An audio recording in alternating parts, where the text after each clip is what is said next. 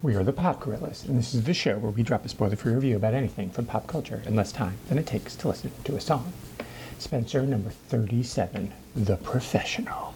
Makes it sound like it's going to be like the last one, rough weather, and the gray man will be there, and the professional will be a killer or something. But no, it's not that. You'd be wrong. I was wrong when I first read it, and wrong again when I picked it back up. I could not remember this one, and then as soon as I started reading it, I was like, oh, it's this one.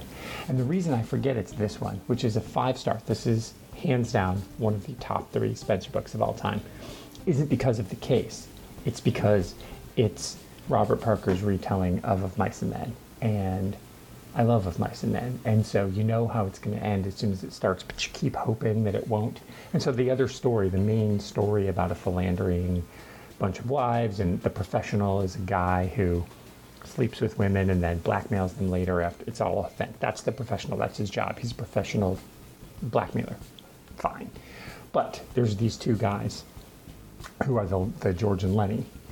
And, oh, man, it's so good.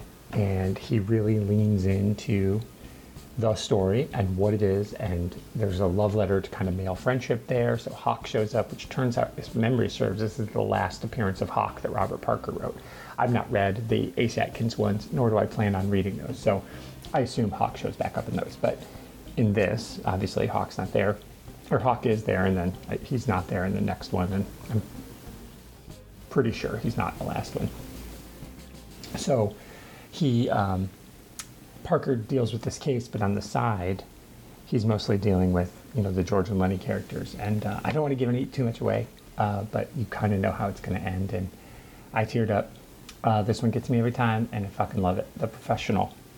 I mean, he's getting close to being near the end here, and it's sad, and I know it's coming, and I'm gonna do a whole Spenser retrospective, like half an hour, kind of like I do Hidden Gems on Any Comic Spotlight. So that's coming, but for now, The Professional is amazing, and honestly, if it's somebody's first book of Robert B. Parker's Spenser series, it would be a banger. It'd be one to read. You could just hand it to someone and say, here you go. So fucking good.